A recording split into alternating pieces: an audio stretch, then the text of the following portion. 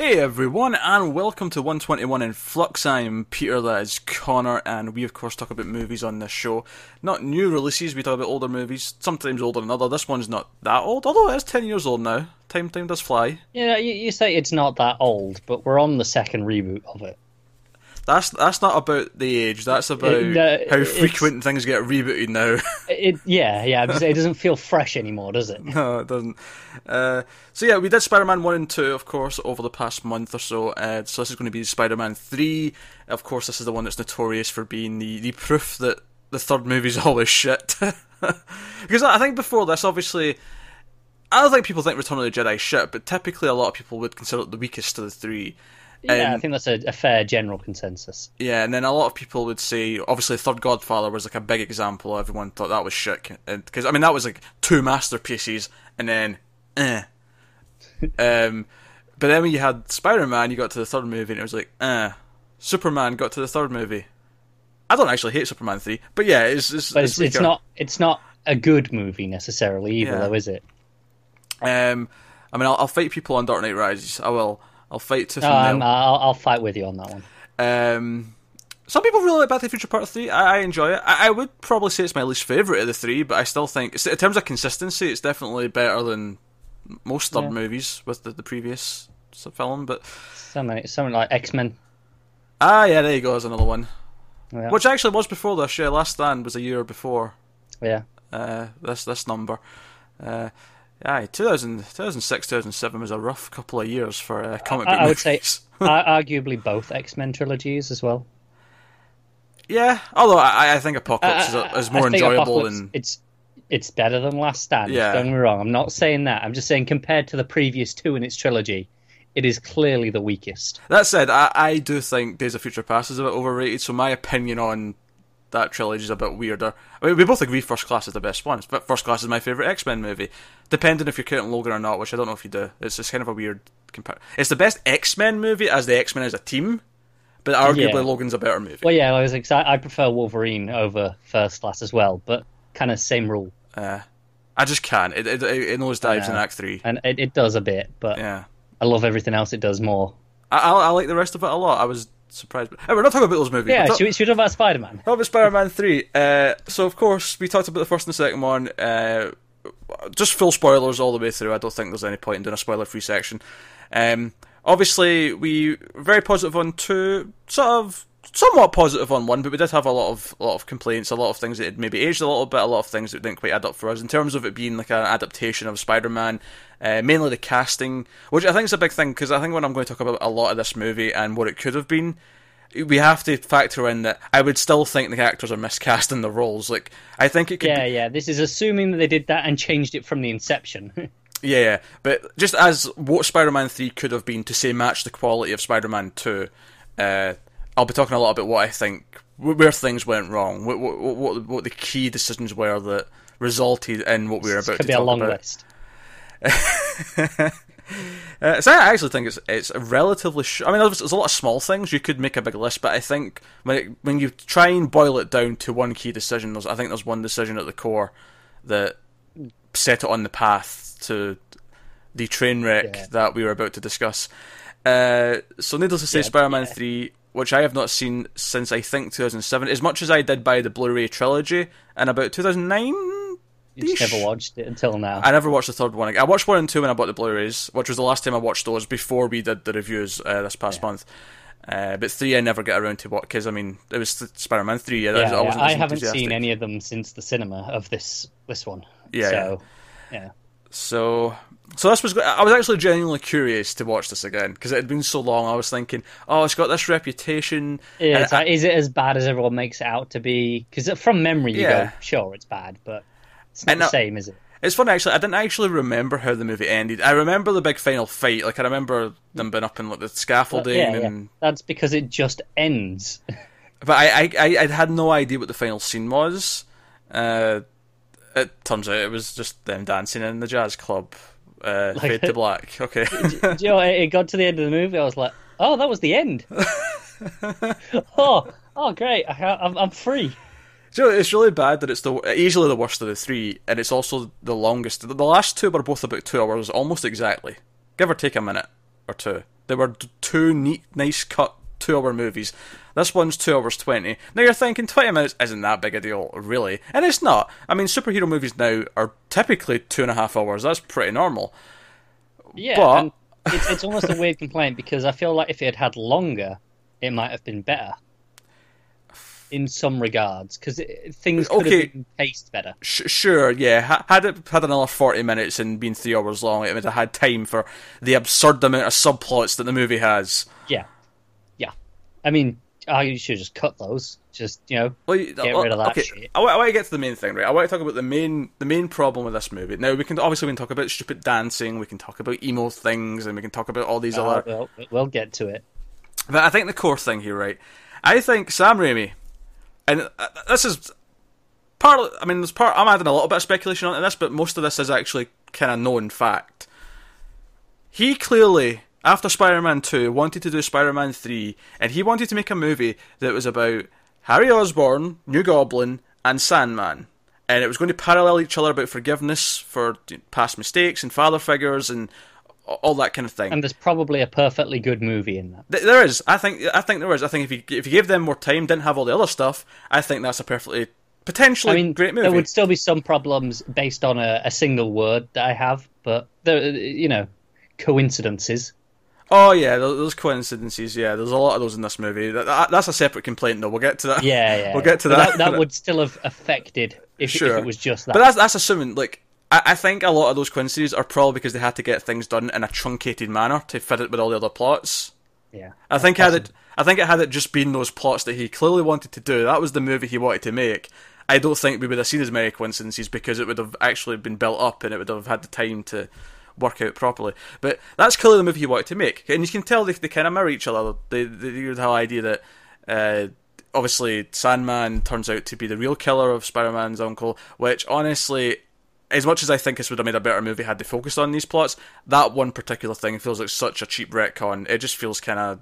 It does. It's again, it's another just... it's a big coincidence because it kind of negates the whole thing in the first movie. Oh, it was his fault because he let the guy go. Yep. Well, no, it wasn't. And that I just hate that. Yeah. It's the worst type of retcon. It really is. It devalues a big motivation for his character in a weird way. Yeah. But other than that, it could have made a pretty good movie. Because Sandman, honestly, a couple of my favourite moments in the movie are actually from Sandman. My favourite scene in the movie is when he wakes up as Sandman. Yeah. And the sad music's playing, and he goes to grab the locket, and he can't quite, and he's learning how to actually sort of form himself. I think that's a great scene. I think on its own as a scene, it is. That scene in particular is marred a little bit by just the coincidence of him becoming Sandman. Oh yeah, that's already another coincidence. Yeah, he just runs into this place, and then, oh no, he's in the middle of a science experiment, and the scientists are like, oh, there's some weird reading here. Oh, it's probably just a bird that'll fly off. Yeah, great scientists you guys are. They belong on Prometheus. Anyway, but no, I think that's a genuinely good scene. I think it's beautiful. I think it's probably the best part of the music, the soundtrack, is that sad little theme that plays for him and his daughter. Yeah, I like the music in this one. I dislike the themes because obviously there's still Elfman's themes that he set up. Oh yeah. I think is stupid, but I think other people know how to use them better than him and let him breathe. Yeah, but I genuinely like that little sad bit of music that played for him and his daughter. And again, Sandman, along with New Goblin, both fit thematically with the other villains we've had so far. They've all been kind of tragic people who were good ones, or something to that extent. They all had and that's the whole thing here, is that Sandman's not really that bad a guy. He's got a sick daughter who's trying to provide for. There's potential there, and you can see that he was trying to work that in with the same sort of themes that he'd been playing with in the last couple of movies. And to be fair, the whole trilogy was building to Green Goblin stuff. Oh, obviously, yeah, because they set it up in the end of the last movie, and then in this movie we hit the ground running. But again, neither the Sandman or the Goblin plots get enough time to actually be done well. Exactly. They're truncated, and there's obviously a lot of problems. We'll talk about them specifically when we get to it. So what was the decision then? What was the problem? Because it's not necessarily so much that I don't think there could be a good Venom movie. I think if you do a Venom movie, a Spider-Man, not a Venom standalone, like the Tom Hardy one they're making at Sony. I don't mean that. But I'm still not sure why. Yeah. Had they said, no, we'll do Spider-Man 4 with Venom as the villain, I think that could also be good. There's nothing. I think Venom can be a fun, scary, villainous character. Of course, there's no reason he can't be. Yeah. The problem is Sam Raimi wanted to make his movie, and then the studio said, nope, we want Venom. Put Venom in it. And that's what led to this. I think an offshoot of the Venom stuff, though, is also all the relationship drama between Peter and Mary Jane. I feel like that stuff, I mean, obviously some of it's terrible, and we'll get into those reasons, but I think the core concept of them having some trouble with their relationship would have been in the Venom movie, because it ties in with him with the symbiote and, like, that messing up things. Like, again, that's another subplot in this movie that just, it feels like, the seventh plot that's going on? I don't get why. Can't they be happy for one movie? I know, I agree. Like, I feel like they finally got together at the end of the last movie, and then this movie, it's just misery the entire time. Splits them up straight away. Like, again, like, if that was a fourth movie, like, hypothetically, I'd be okay with it, because you've established a status quo, stuck with it for a little bit, showed us what that's like, and then taken away. We didn't get to experience any of them as a happy couple. We never saw that at all. We heard them talk about it in a monologue at the start, in a little montage. And here's sort of the first big warning, actually, this movie's in trouble, is when this plot's first brought up. Now, it's fine once it gets going, and when I say it's fine, it's fine in the extent that they show what's happening, but the first time it's brought up, Mary Jane comes to his apartment, and she's upset because she got a bad review in her. She did an opera or a musical or whatever on stage. She was in a play. Yeah, Broadway, yeah. And, which, by the way, all the talk of her being excited about her Broadway performance I thought was a bit weird, because she was in, like, something last movie as well, because they were going to see it. Yeah, but Broadway's bigger. Well, sure, but it's just... No, I get it. Like, before, she was just off one of the side streets. It's not a big deal. It's big for a first thing. No, I get that it's bigger, but in this movie, when she gets fired from this Broadway show, she immediately has to go and be a waitress again, and it was just kind of weird, because in the last movie, it didn't feel like she had to do that. It felt like she was doing other roles, and she had an ongoing acting career. She was on a billboard. Yeah, I guess the reviews were that damning. it just didn't add up for me. It didn't feel like it followed on from where she was in the last movie. That's true. But anyway, so she comes over and she's upset, and Peter says something along the lines of, I totally get it, like, Spider-Man has his critics, and she immediately goes, just for once, can we not, this is about me, not about you. And later on in the movie, you get why she feels that way, because we see him being a bit more self-centered and all that, but at that point in the movie, when she has that complaint, we'd seen none of that yet. Yeah, it didn't make, because at that point, he was just going, like, he can't just go, I understand how you feel, because you say that, and then they go, no, you don't, shut up.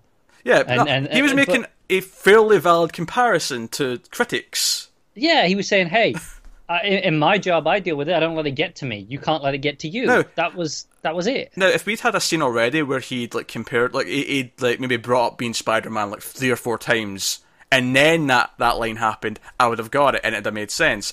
But here, it just kind of felt like, oh no, here's the forced relationship drama. She's pissed at him because he always brings up Spider-Man. I get it where, when they go out for dinner for the engagement bit, like when he brings it up there, he's being a dick. Oh yeah, because she gets fired and he doesn't find out until way later in the movie. And the idea is that he's so self-absorbed that he's not giving her a chance. Now, at first she does hold it back. Yeah, she chooses not to tell. Because it's his day. Spider-Man's getting the key to the site. It's a big celebration for him and all that. And she's being a genuinely nice person. I don't want to bring him down for my shit. Yeah, we'll deal with it later. But then at the dinner, he just won't let her speak. And when she says, you have no idea how I'm feeling. And she doesn't say it in a bad way. She just said, you really have no idea what my day's like right now, like how I'm feeling.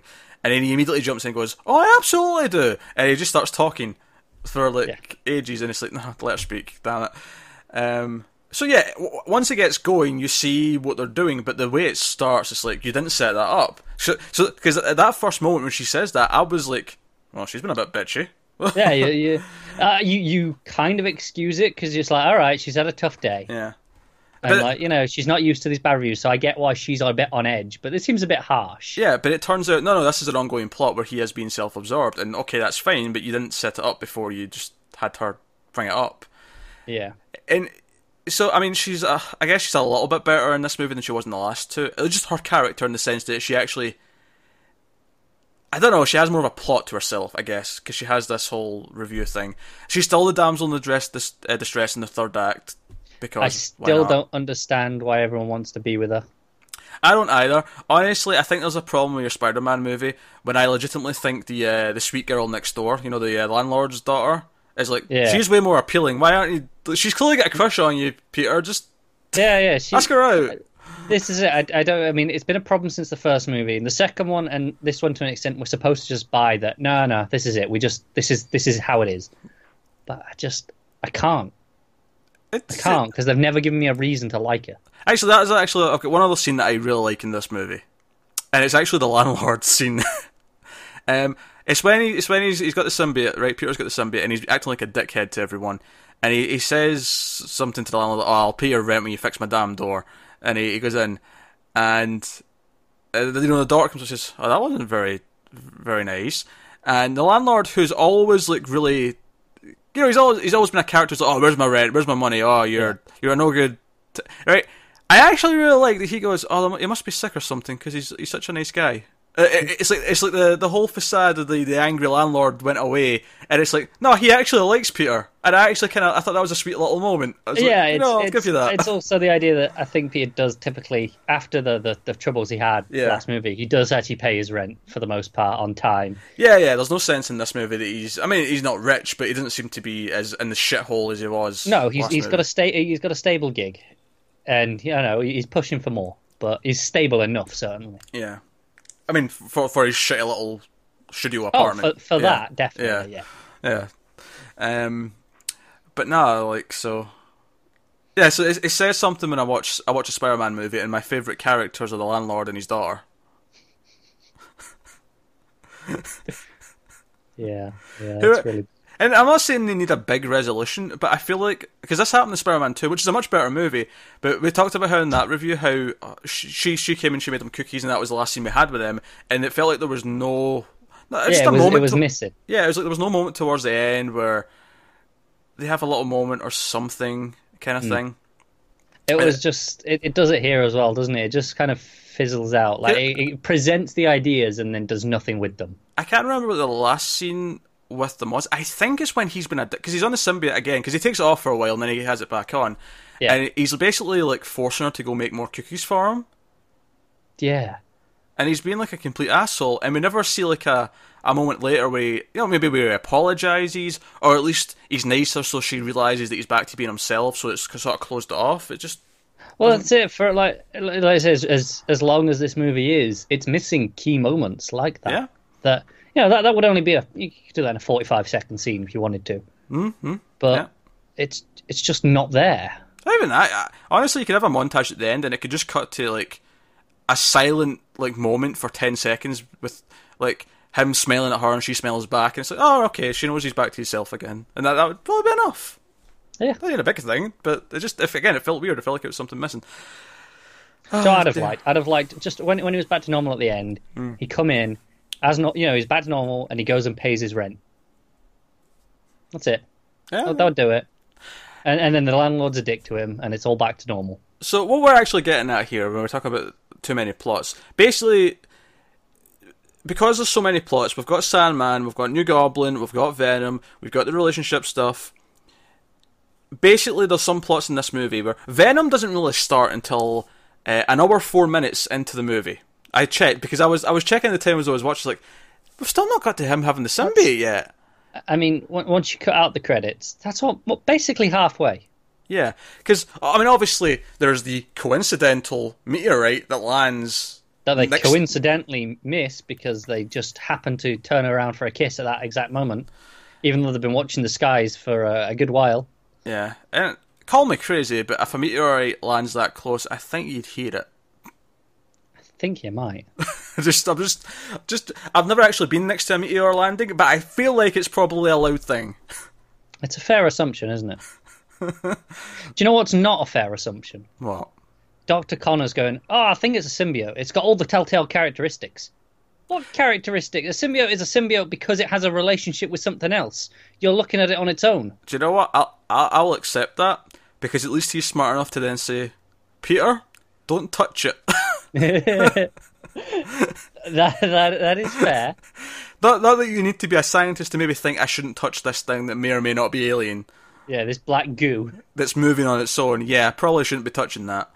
But yeah, that's just number 4 in the movie. The Sandman plot, there's a moment in that movie where it goes away for about 35-40 minutes. And then just comes back out of nowhere. And then it just comes back randomly. He just wakes up again. Essentially, it feels like it's dealt with. For all intents and purposes, it's not, because there's still got to be resolution. Yeah. But the movie pretends it's dealt with for far too long. And here's something I noticed. The entire movie feels like Act 1 until it just decides, it's the start of Act 3. Yeah. It never progresses the way a movie should, where you feel like you're in the middle of the journey. You never feel like that. It feels like it's still setting stuff up for like 90 plus minutes, and then all of a sudden Venom's here, he exists, and he's like, hey Sandman, who I've coincidentally met in an alleyway. It's not a complete coincidence. They say that he was looking for him. But they don't really say why. Yeah, they say Sandman was looking for Spider-Man, and because Venom's swinging around, which, by the way, that was the other thing. You never actually see Venom swing around at all. You see him do it in shadow when he lands in that scene, but there's never, like, any actual... You've got a villain who can swing around like Spider-Man, and you don't do anything with it. My question, it's just a question. Why can he swing? Because obviously, when he's Spider-Man, he swings still as Spider-Man. It's his own black... Right, okay. Does he just decide, I like doing that with him. Let's do it with this new guy. Yeah, I think maybe the idea is because in the comics as well, I think he's always connected with Spider-Man first. So he learned from him. Yeah. All right, I'll buy it. Yeah. But he doesn't do anything else Spider-Man-y in this, does he? Well, he makes a lot of webs as well. Well, yeah, I suppose. Again, with his own gooey stuff. But, like... Whatever, but you have this villain who can do all this stuff, and you see him do nothing with it. We introduce him. He has one scene, and then it's the final fight. It's the final thing.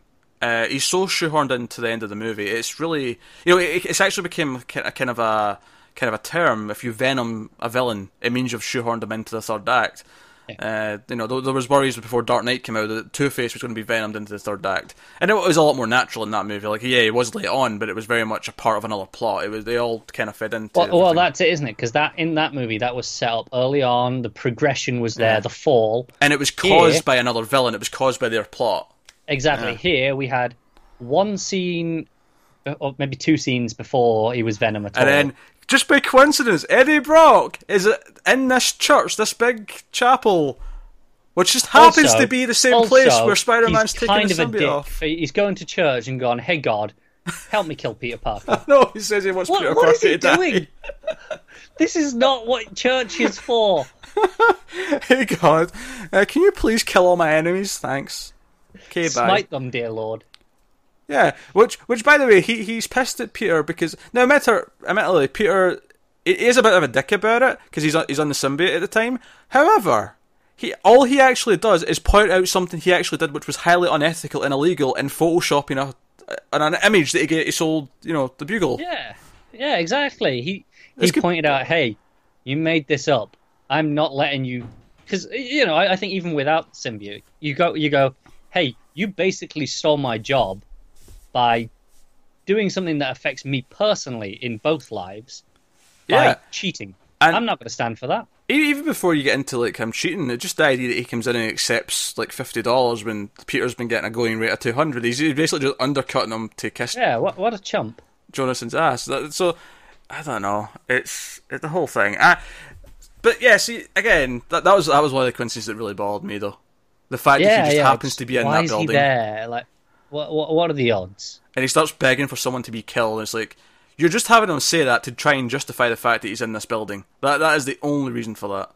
Which, again, as another character who gets almost no screen time. Think about how many times you actually see him before he becomes Venom. Right, I think I can count it. So you have the one at the building, the crane incident. Yeah. That's the first time you see him in the movies, the crane incident, which is a good chunk in as well. Yeah, then you have it at the key to the city bit. Key to the city. Then you have him at the Bugle. You have him at the Bugle, undercut him, and then you have him at the Bugle when he's done the fake photo. You also have him before that when he meets Spider-Man and Spider-Man crashes the camera. Oh yeah, you're right. Or smashes the camera, I should say, don't crash. Right, so that's 5 very short bits. And then next time he's in charge. Yeah. That's it. That's all you get. That is it.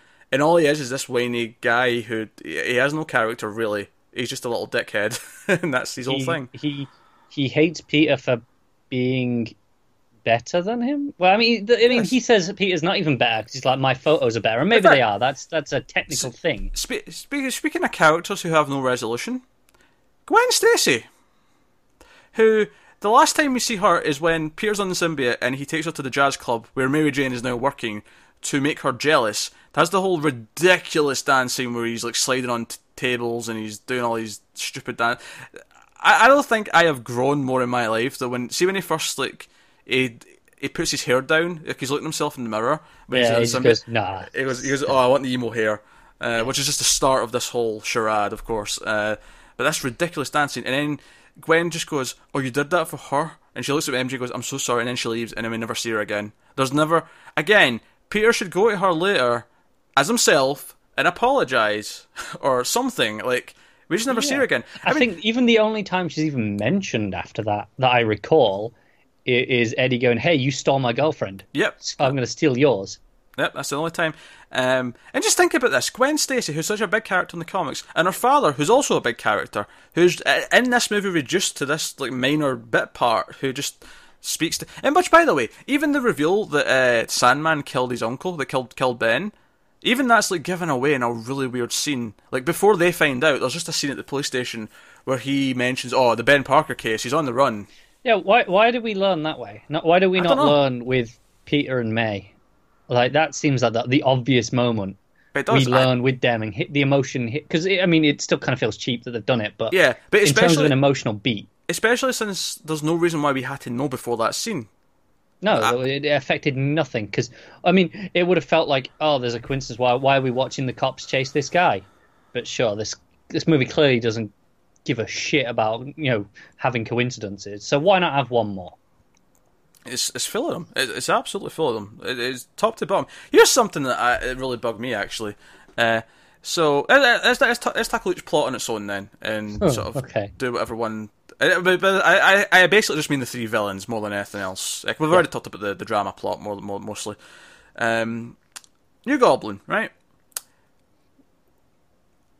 Other than the fact that he pretends to still not remember later on, why does he have this weird, cliched amnesia plot where he forgets everything? Explain this to me.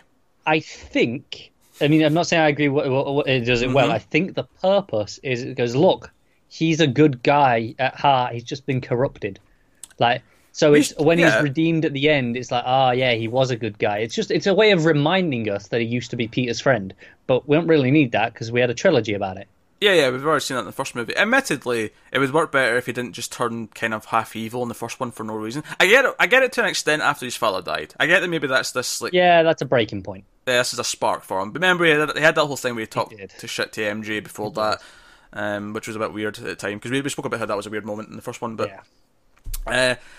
Yeah, but here's a scene that really bothered me in that one. So Peter's just happy. Oh, everything's coming up. Peter, he doesn't remember any of this, but he remembers who I am, so we're best friends again. This is great.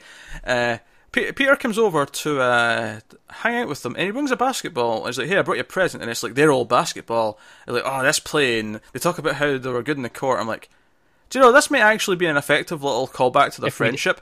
Ever seen them play basketball? Yeah. I'm like, why basketball? We never seen them even look at a basketball in the first movie. Never even mentioned it. Like, I mean, okay, let's actually think about their friendship in the first movie. Jeez. They were at school together because he got kicked out of all his other schools. So he was new. He was a new student at the time. Yeah, so he was new, and that's about it. That was their friend. I mean, they lived together. We saw them live together. Yeah.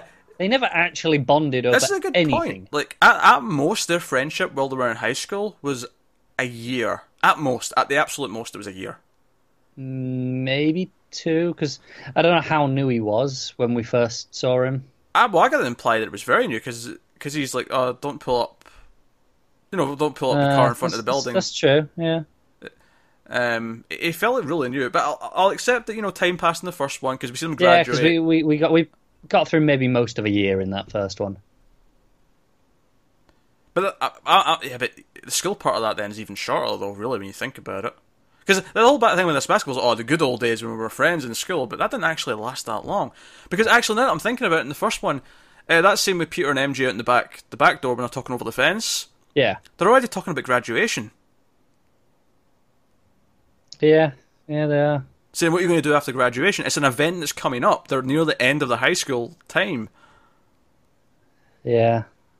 So, like... I don't know. Basically, I don't understand why they were friends. I mean, you don't need a reason to be friends. You just be friends Oh, with no, someone. yeah, sure. But there was nothing we ever saw them bond over or do together. We saw them live together, but we never actually saw them do anything. Yeah, I mean... the reason why I thought they were friends before, I got the sense that they were both outcasts. He was the nerd that everyone picked on. He was the new rich kid that everyone sort of like... Oh, no, I've just read they did bond over something. They both like Mary Jane. Yeah, quite right. Quite right. Yeah. Like you said, there is enough there, as like you say, they're outcasts. There's enough there to be friends. Yeah, I mean, I don't need to extent. It was just the way they brought this basketball in, as if it was, and they started reminiscing about it, and I'm like, yeah, there was none of this. No sense. You've pulled this out of your ass. This comes from nowhere. Yeah. There's the other thing that's really bullshit about this plot. So, when he remembers, he just remembers. There's almost no build to it. Nothing big happens on the way to him remembering. It just... See, I don't mind that, because that's... that's kind of how memory loss works. Sometimes you just you just remember. Sure, but here's the thing though: it just happens because the movie decided, oh yeah, we want to move that plot ahead now. There's no actual. Yeah, the problem isn't him remembering suddenly. It's the fact that we never actually get anything where he hasn't got any memory. That happens. Nothing happens when he's lost his memory. Oh, Mary Jane goes to talk to him for a little bit, and they kiss when they're making food. Oh yeah, okay. There was that one scene.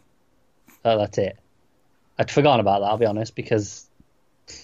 Yeah, when I say there's no build-up, I don't necessarily mean there has to be a build-up to him remembering. Or even getting short little fragments or anything like that. You don't even have to do that. If you wanted to have it all come back in one go, fair enough. I just mean in terms of the momentum of the movie, there's no... It doesn't come at a point where it's, we're hitting a point where this will be the worst possible moment for him to get his memories back. It just happens. Yeah. Joe, it's really telling. You're saying that, like you said, there's nothing there's no reason for why it happens when it does. I'm struggling to remember what's happening at the same time as it in the movie. Like, I'm struggling to remember. Yeah, I can't remember. It just, they say, it's just in there somewhere, but I don't know exactly when. But this is the thing. Once he does remember, that becomes the focus of the movie, because we get this whole thing where he pretends that he still can't remember, but he threatens Peter. He threatens everything, because obviously earlier on in the movie they have their big fight. He shows up, which, by the way, the CG in that fight looked awful. Do you know what? CG in this is the worst of the three. Overall, probably. I mean, I think there's some scenes that are fine, but there's that fight between them when it's Peter in his regular clothes and New Goblin attacks them, and they're going down that really thin alleyway between the buildings, and the whole thing looks like utter garbage. I think Sandman's pretty good. Sandman's pretty good, yeah. Venom's hit or miss, I'll be honest. He is. I hate that they have his face come back and it's like his face in the suit. Like, see when it's just proper Venom, which you get maybe like 5 seconds of, all combined. Venom looks like a cool enough character. He's a cool design, so it works well enough, but there's hardly any of it. And there's no stakes because you don't really believe the build to him, and the whole thing's been... At this point in the movie, everything's just been botched. So well, that's it. It's Peter learns who Venom is at the end of the movie. Like, he learns basically in that third act. It's like, I mean, argue that's a fault of the fact that they didn't make him Venom so late. But... Well, he learns who's Venom in the process of defeating him. Well, exactly, because he goes, "Hey, look, it's me." There's not much more to it than that. But yeah, like I said, so the whole movie drops everything else to focus on this Harry plot, where he pretends to not remember things, and we get the gif that's still used widely today of him saying "so good" when he eats the pie after he's he's been in the restaurant, and he turns around and looks at Peter, kind of thing, to make him jealous and whatever else, and then he makes MJ break up with him. He shows up, and then Peter in the symbiote goes to fight him and ends up like melting half his face with which. And here's the other thing, right? So after all this goes down, so that's basically the end of the New Goblin plot until Peter goes to see him at the end for the third act fight, right? Yeah. Explosion happens. Peter's obviously more careless and more violent, and because he's all symbiote at the time. And the butler. So Peter comes back to see him and says, "I need your help. I can't save MJ on my own. There's two of them. There's Venom and there's Sandman. They're working together." They only bonded over MJ. Yeah. So he comes to see him and says, I can't save her on my own. And, Harry turns around and he's got a scar and all down one side of his face. Yada yada. And he's like, piss off, Peter. I'm not doing it. And then we get a scene where the butler, who's been such a memorable character, because I don't know his name, the butler comes in and he's like, I cared dearly for your father. He was a good man, but he became obsessed, blah, blah, blah, blah. I examined his wounds, by the way, when he was brought back here, and I am so sure that they were self-inflicted by his own glider.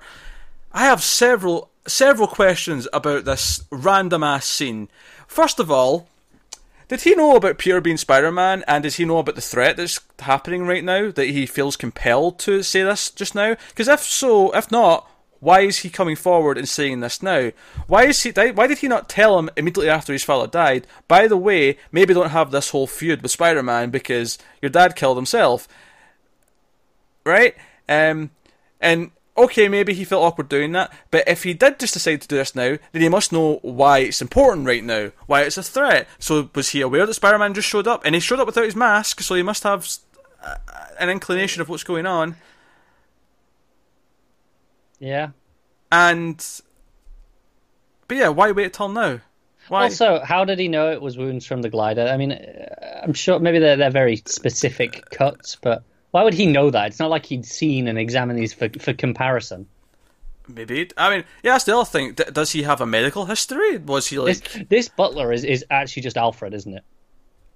But what's the thing? It's like, up until this movie, I remember seeing him in the last movies, but he was a nothing character. He was in the background. He said, yes, sir, a couple of times. I think he said one thing about, his father was only obsessed with the one thing at once.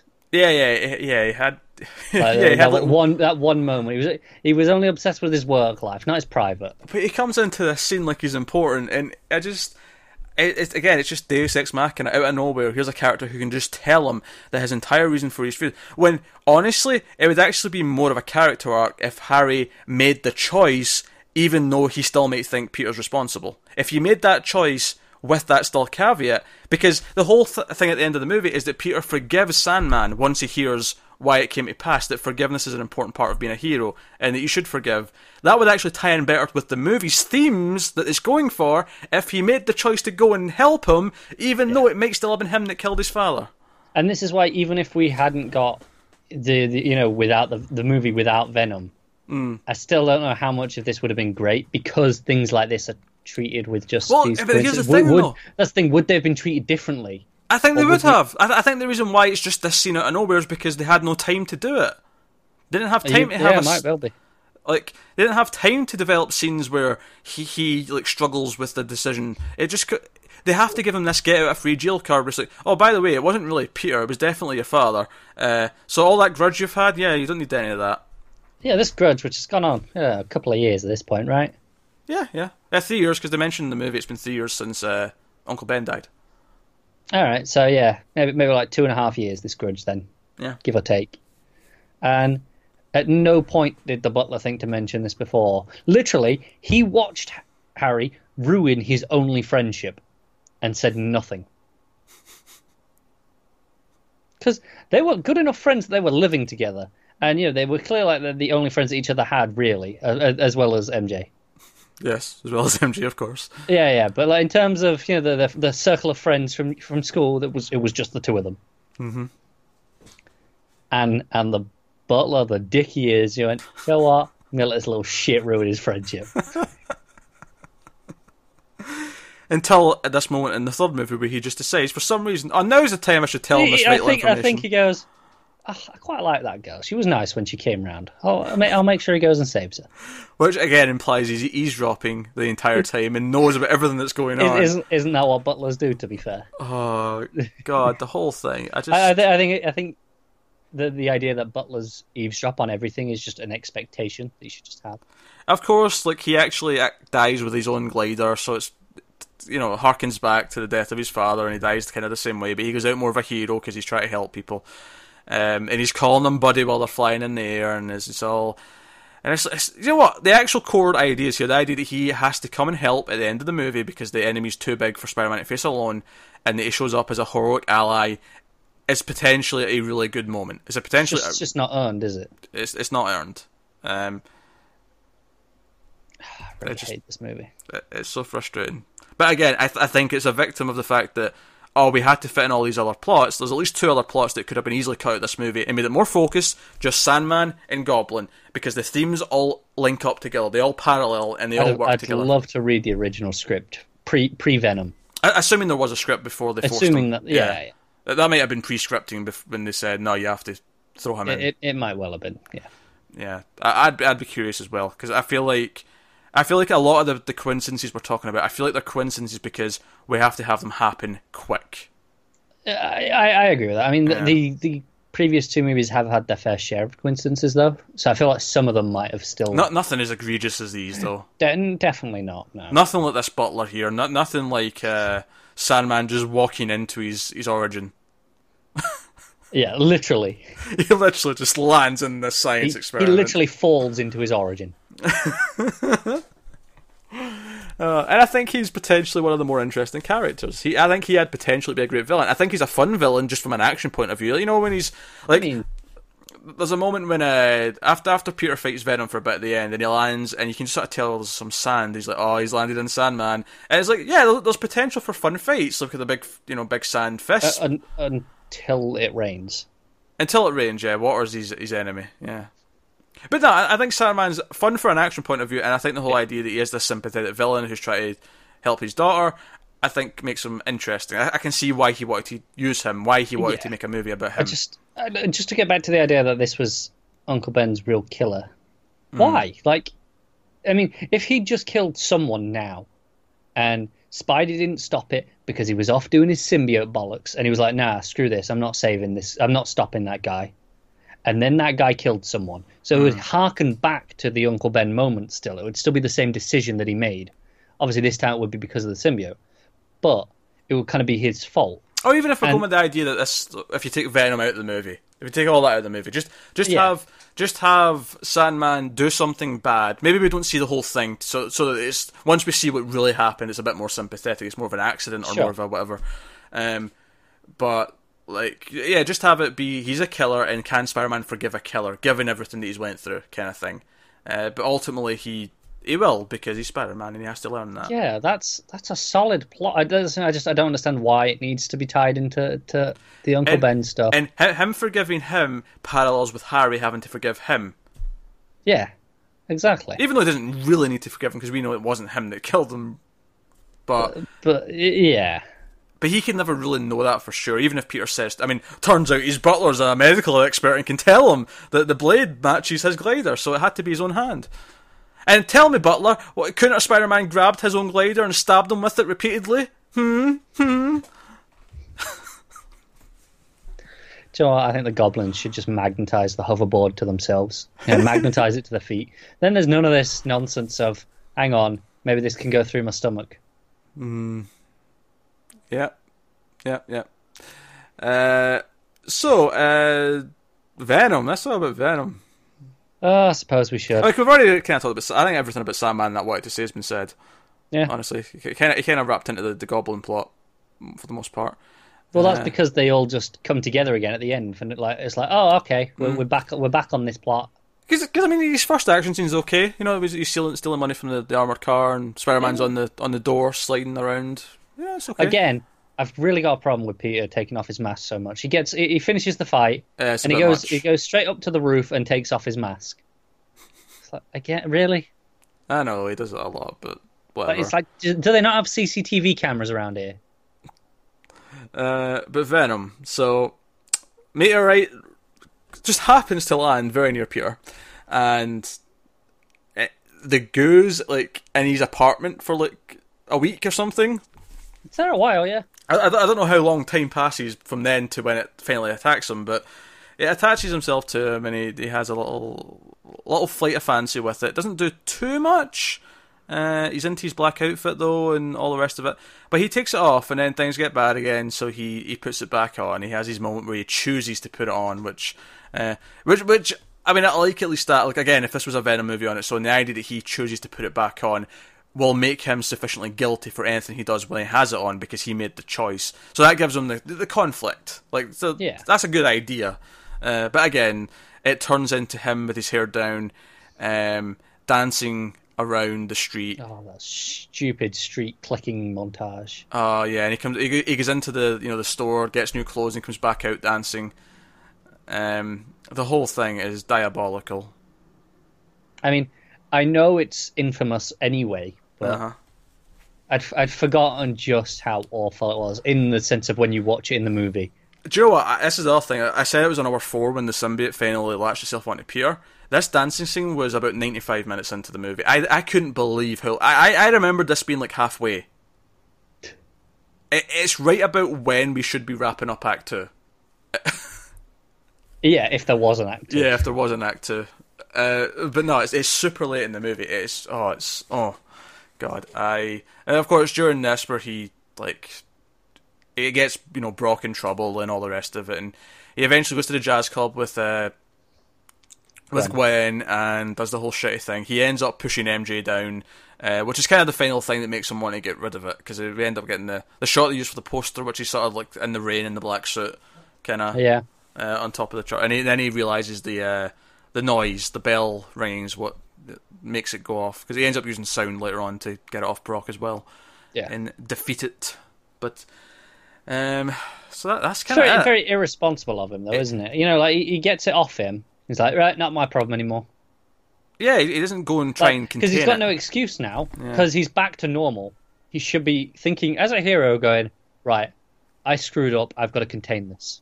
Yeah, that's what he should be thinking. Instead, he goes to Eddie, who just happens to be there. That's when he becomes Venom. He has one scene with Sandman, and then it's the third act. It's him. He kidnaps MJ, and it's big fight in the tower. The tower's not built yet. It's all scaffolding and whatnot. But we're high up. There's taxi cabs. There's all sorts of things. And for some reason, throughout this entire third act fight, there's a very annoying British news reporter who is just giving useless, redundant comments on everything that happens, and I don't know why. Yeah, it's the sort of thing that you'd expect to hear if they were being really coy with CG, not showing things. And they'd be going, oh, this is how you're learning what's going on. You're learning with the public. You see it, and then it cuts to her, and she's like, oh, you wouldn't believe what's happening here. Spider-Man might not be able to win this. And I'm like, thanks for that. Would I not believe it? I mean, I just watched it. Probably had a better view than you, love. But yeah, it'd be one thing if they couldn't show us it, so they were using this as a get-around. But no, we just seen it, or she'll say something, and then we'll see it. It's like, we're seeing it. We don't have to need you. It actually reminds me of old comic books where they over-narrated everything, and they kept describing what was happening in each panel. Yeah, and it was a case of, they weren't sure of the storytelling abilities of the art because of the printing capabilities and stuff. So they were just being safe. So I kind of excuse it in that, because there's a logistical reason for it. It's something that's died out as comics have gotten newer, because the art's gotten more advanced, printing's gotten better. Art's become a much better art form. There was a genuine reason for it at the time.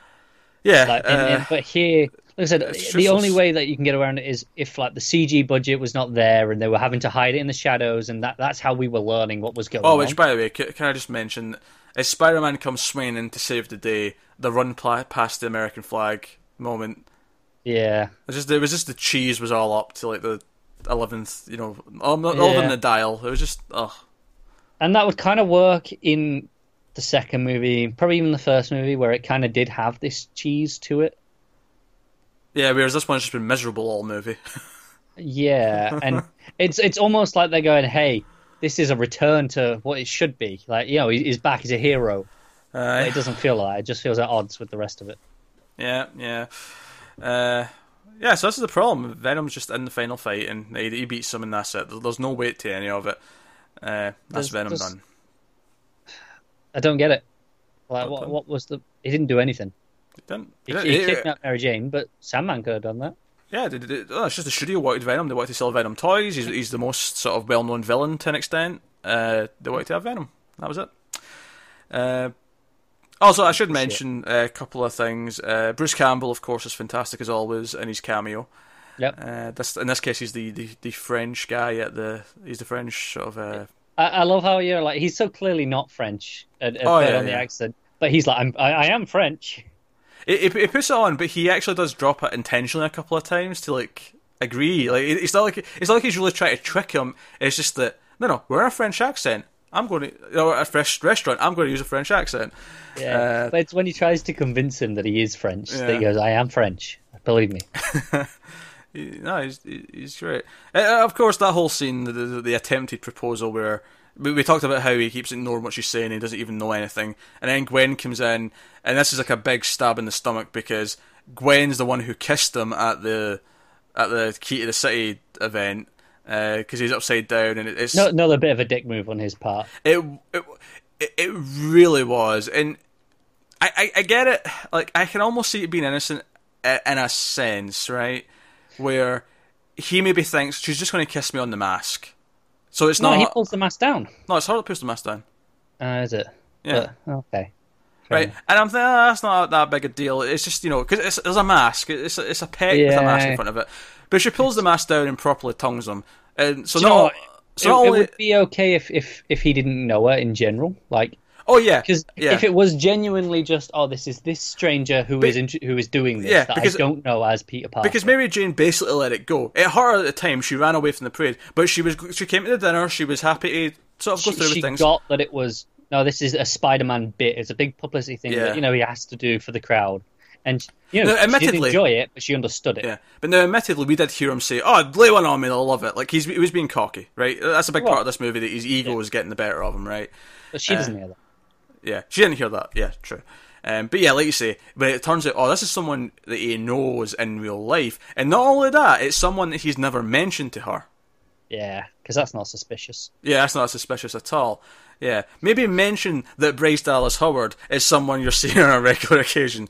It's probably just to. Well, I'd say if he tries to play us off, so just someone in my class. It's like, all right, that would be fair enough because class maybe 20, 30 people. You're probably not going to mention everyone. Lab partner. But she's your lab partner. Not only that, when he introduces her, he doesn't say girlfriend. He says, this is Mary Jane. He doesn't say, this is my girlfriend, Mary Jane. He just says Mary Jane. Now, to be fair, she does then follow up saying, hey, you're Mary Jane. He's spoken so much about you. That's double-edged, because on the one hand, that means it's his girlfriend, so I guess maybe he didn't have to say that. However... But then she knows, and you've still got your hand on him. Yeah, you've still got your hand on him, but then on top of that, it makes it worse that he's never mentioned... her to Mary Jane, because he talks enough to her that he's mentioned Mary Jane a lot, to the point where she's got this idea of what she's like. Dear, which is intentional. I mean, as much as we're kind of picking this apart, this is an intentional part of the drama. This is intentional. This is one that it's infuriating, but that's infuriating from a character perspective. It's infuriating from Peter. Yeah, it's infuriating to watch him do this, but it's fine as a plot point. I don't mind that. Yeah, it works in terms of what it's accomplishing. The problem, though, is that Peter's meant to be much more likeable in this. The thing with Peter Parker, he's supposed to be someone... Yeah, he does make mistakes and maybe does stupid things, but the things that he's doing here are so absurdly stupid. Like, I should not look at the main character and go, like... No, I would do better. Likeable prick. Yeah, like I should understand the mistakes. Was like, I could see myself making that mistake, or I could see myself misunderstanding that, or not understanding that I should say this or do that. Here's a genuine question. In this particular movie, is there any point where you think you actually like Peter Parker? If it wasn't Peter Parker, if this was just the protagonist, if you didn't have a connection to him already, would you like him? Because it starts off with him being a dick. Like, like we get that, he's all about himself, he's got this ego. Yeah, he's smart, from the start, yeah. Yeah, and then we have the symbiote bollocks. But then, he's back to normal afterwards, but we don't really see any of that. We don't really see him do anything that makes him normal. We have no reason to like this person, other than the previous two movies. We're going in with an expectation that, we like this guy, but he never does anything remotely likable all movie. That's fair. I can't dispute that. Here's something that I didn't actually realise. I found this out before I watched the third one, but watching the third one, knowing this, I went, holy shit, so it is. Did you know Elizabeth Banks was in this movie? No. She's J. Jonah Jameson's secretary. It's been her all three movies. Jesus Christ, so it is. It's the hair. It's been her the whole time. It was between 2 and 3. I'd seen it mentioned somewhere. I'm like, huh. And then obviously I'm watching the third one and I'm like, it so is her. How did I not notice? Yeah, I'm just thinking back to her now. It's like, of course it's her. God damn it. So weird. Well, yeah. There you go. Okay, then. That was Elizabeth Banks this whole time. Obviously, we've not really talked about J. Jonah Jameson yet. He's not got as much to do in this movie. Of course, his scenes are usually gold. Him himself is hilarious. Yeah. The whole thing at the start where she keeps buzzing him to tell him to take his meds, and he's trying to keep his blood pressure she's probably down. one of the most likable characters in the movie. Because she's on Peter's side. He's like, hey, you want to watch out for this Eddie guy. You know, he's a bit, you know. And she's like, hey, he's trying to take your job. Get in there. And she's nice to him. Like, she's legitimately, like the landlord's daughter. Like, someone else that's just nice to him. That's two more female characters in this that are more likeable than Mary Jane. The thing is, like, you can't hate Mary Jane that much in this movie because she's the one who's been shat on so much that it's like, yeah, exactly. You don't really begrudge her so much because she's the victim in most of it because Peter's been a dick to her, or then Harry's using her. The problem is that she hasn't been good in the previous two movies. Yeah, to make you go, oh, it's fine. Yeah. I don't know. The movie's a mess. It's just too many plots, and the plots, because there's so many, don't have enough time each to actually have the proper development. And because there's so many plots, it's bouncing around things so much that it feels like it's still setting stuff up until like the 90-plus minute mark, maybe even 100 minutes, and then all of a sudden he just gets a phone call. Oh, by the way, I've kidnapped Mary Jane. And then I'm like, and then it cuts to like the building and all the webbing, and she's in the town. I'm like, oh, I guess it's time for Act 3. Yeah, that's it. It just starts like that. And I messaged Connor. I actually messaged him while I was watching the movie. Oh, I guess it's time for Act 3. Yeah, because that is what happens. It's like I say, it's still setting things up. We'd only just really set up Venom at this point. We'll just set him up. We just set up he'd met Sandman, so it's like, okay, we're setting up a relationship. I get it. I like this. I mean, I don't really like it, but I like what I should like this. Yeah, you can see what the intent's supposed to be. I like that as an Act 1 thing. You know, end of Act 1, we're going to team up. That's a good moment. But then, okay, final fight. That's it. Yep, that's pretty much it. And let's not forget the fact that Eddie Brock's like a nothing character, who is just this whiny guy. He's just as unlikable as Peter is. Well, that's it. You're supposed to go, oh, it's the symbiote's fault. I assume that's the point. You're supposed to feel somewhat sympathetic for him. Yeah, but the scene before he gets the symbiote, he asks God to kill Peter Parker. And before that, we've seen him fake a photo so he can screw Peter out of a job. Yeah, up until this point, he's just been a dick. Now, admittedly, I've not read a lot of Eddie Brock stuff in the comics, so I don't know. But I do know that his Venom is meant... Or, no, that's not it, but I'm thinking of Flash. Flash, yeah. Which, by the way, Flash is in this movie. He's at the funeral at the end. Is he? Yeah, I noticed him. I didn't notice him. I didn't realise he'd been in it since the first one. Yeah, so obviously we didn't even mention how he died. Well, we mentioned how he died, but we didn't mention, the sun rising as he dies and gives his little death monologue to Peter. Still not earned, though, is it? That's not. Again, like, the idea's there, it's nice. And, like you say, him coming out because, no, I'm going to save Mary Jane, regardless of whatever else has happened. I think the problem is it's so obvious that he's going to sacrifice himself. Like, it never... I think it'd have taken more balls to have him team up... Again, keep the idea that Venom was going to be the fourth movie, because we know there was plans for a fourth movie, and then it fell through because the third one wasn't accepted that well. But like, if you'd had that for the have him team up with Spider-Man at the end of the third one to take on Sandman, right? Because Sandman, he can be a big Hulk type character, so I can still buy that you need both of them to fight him. Yeah. And then have him be in the fourth movie again as an ally. Have him be around and have Venom kill him and make that raise the stakes. And his plot in that movie is him dealing with his guilt. Like, they can kind of share it in this. In the fourth movie, the pair of them can come to terms with the guilt of what they did when he was crazy and he was a dick. But they can follow that same journey still throughout the fourth movie.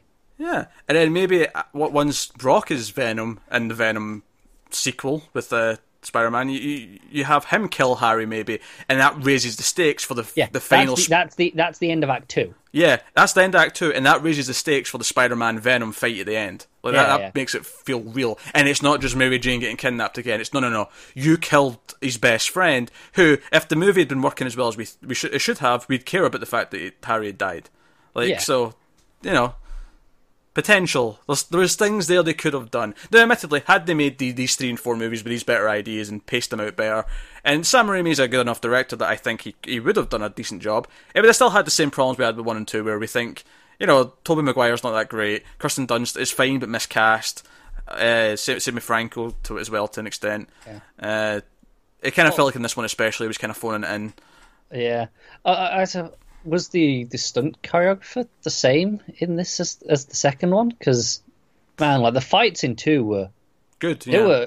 They were genuinely really interesting. We're doing crazy, interesting things dynamically. And this movie had more time. This was 3 years after the second one, so theoretically this had more. Yeah, and that second one, as it should with Spider-Man, especially, it really played with verticality in the fights. Whereas this, even though they were up in the scaffolding, pretty much felt on level ground for most of it. Yeah, it was hard to tell because everything was just sort of the same web and scaffolding the whole time. You never really get a sense. Yeah, it was just moving across. There wasn't really much up and down.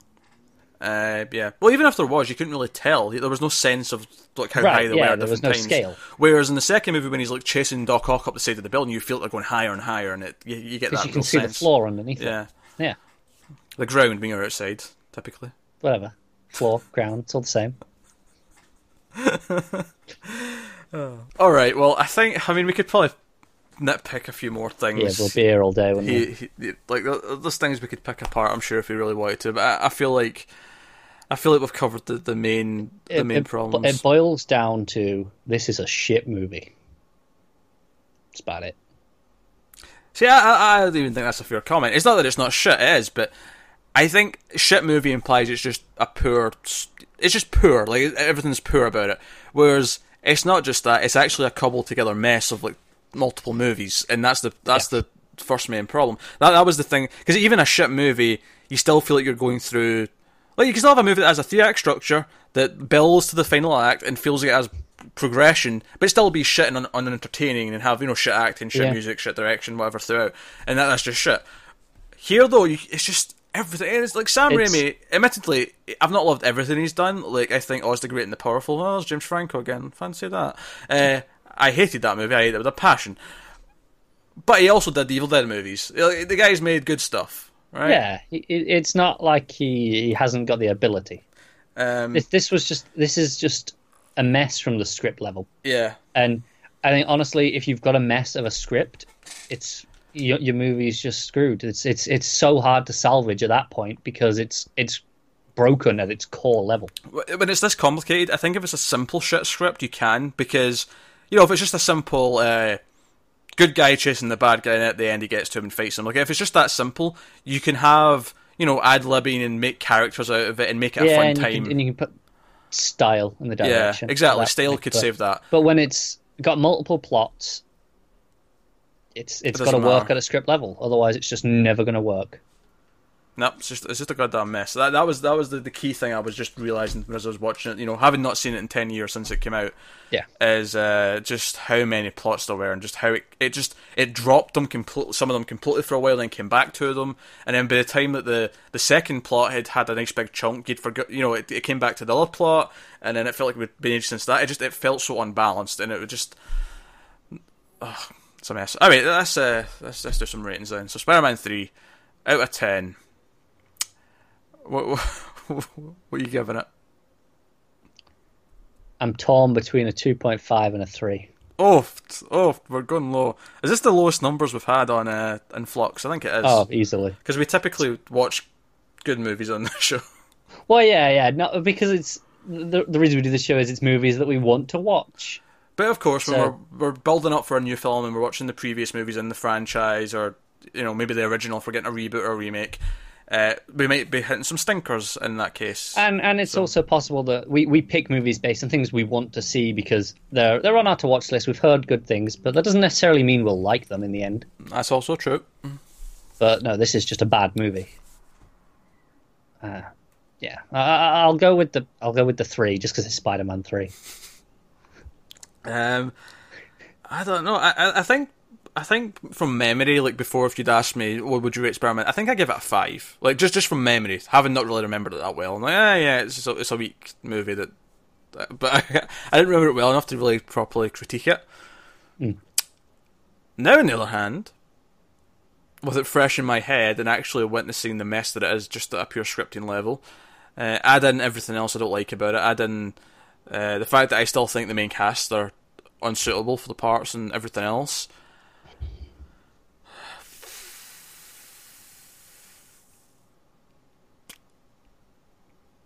2.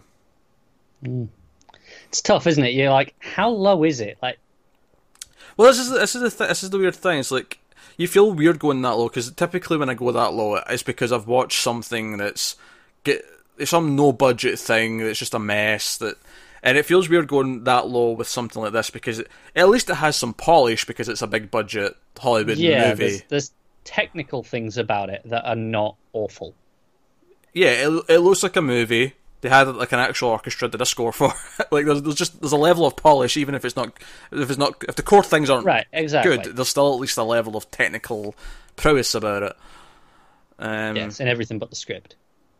Script, yeah, and the acting, but and the CG in this case because some of the CG is really bad.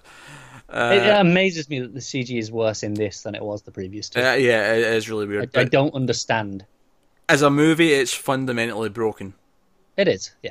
And I can't rate it higher than a 2 because of that. It doesn't get a 0 or a 1 because it does have Sandman's a pretty decent villain in the sense that he looks kind of cool. I really like his origin scene when he wakes up. That's it. It basically goes. I was debating between 2.5 and a 3. I went for a 3 because I was like, I like that piece of music. Yeah, I like that piece of music. I like that scene when he wakes up. I like that scene with the landlord, sort of, because it's the most that it felt like, oh, this is like a scene from a Spider-Man movie. Yeah, 2 hours 20, and you felt that once. Yeah. So there we go. That's Spider-Man 3. Let us know what you think of the, and I use this word loosely, film, in the comments below. Like, subscribe, all that stuff helps us out a lot. This was technically late this week. We typically try and have at least our usual sort of towards the end of the weekend flux, late Friday, early Saturday. However, Connor over there decided to fall asleep twice. I've been overworked. The first time you tried to record this, you'd been off work for a week. You hadn't went back yet. That's true, but it was like 4 a.m. Shut up. So apologies for that, but there it is now. Admittedly, that only affects you if you're watching these early on Patreon. If you're watching in public on YouTube, then this was done a week ago and you don't even care. But here we are, so thank you very much for watching. If you want to support the channel, go over to patreon.com that I just mentioned, /MailFuzzTV. Check out some of the bonuses over there, including getting episodes of this a week early for $1 or more. Other stuff there too, but that is us. We're halfway to our first goal, which is to do a movie news show, kind of like our TV one, every week. So if you like the idea of that and want to help build up to that, then have a look. But that is us. So thank once again for watching. Keep watching movies. We'll see you next time. I don't have an outro phrase for this one, and I built up to it, so I'm in an awkward position here. So I just need to say thanks for watching again. Bye.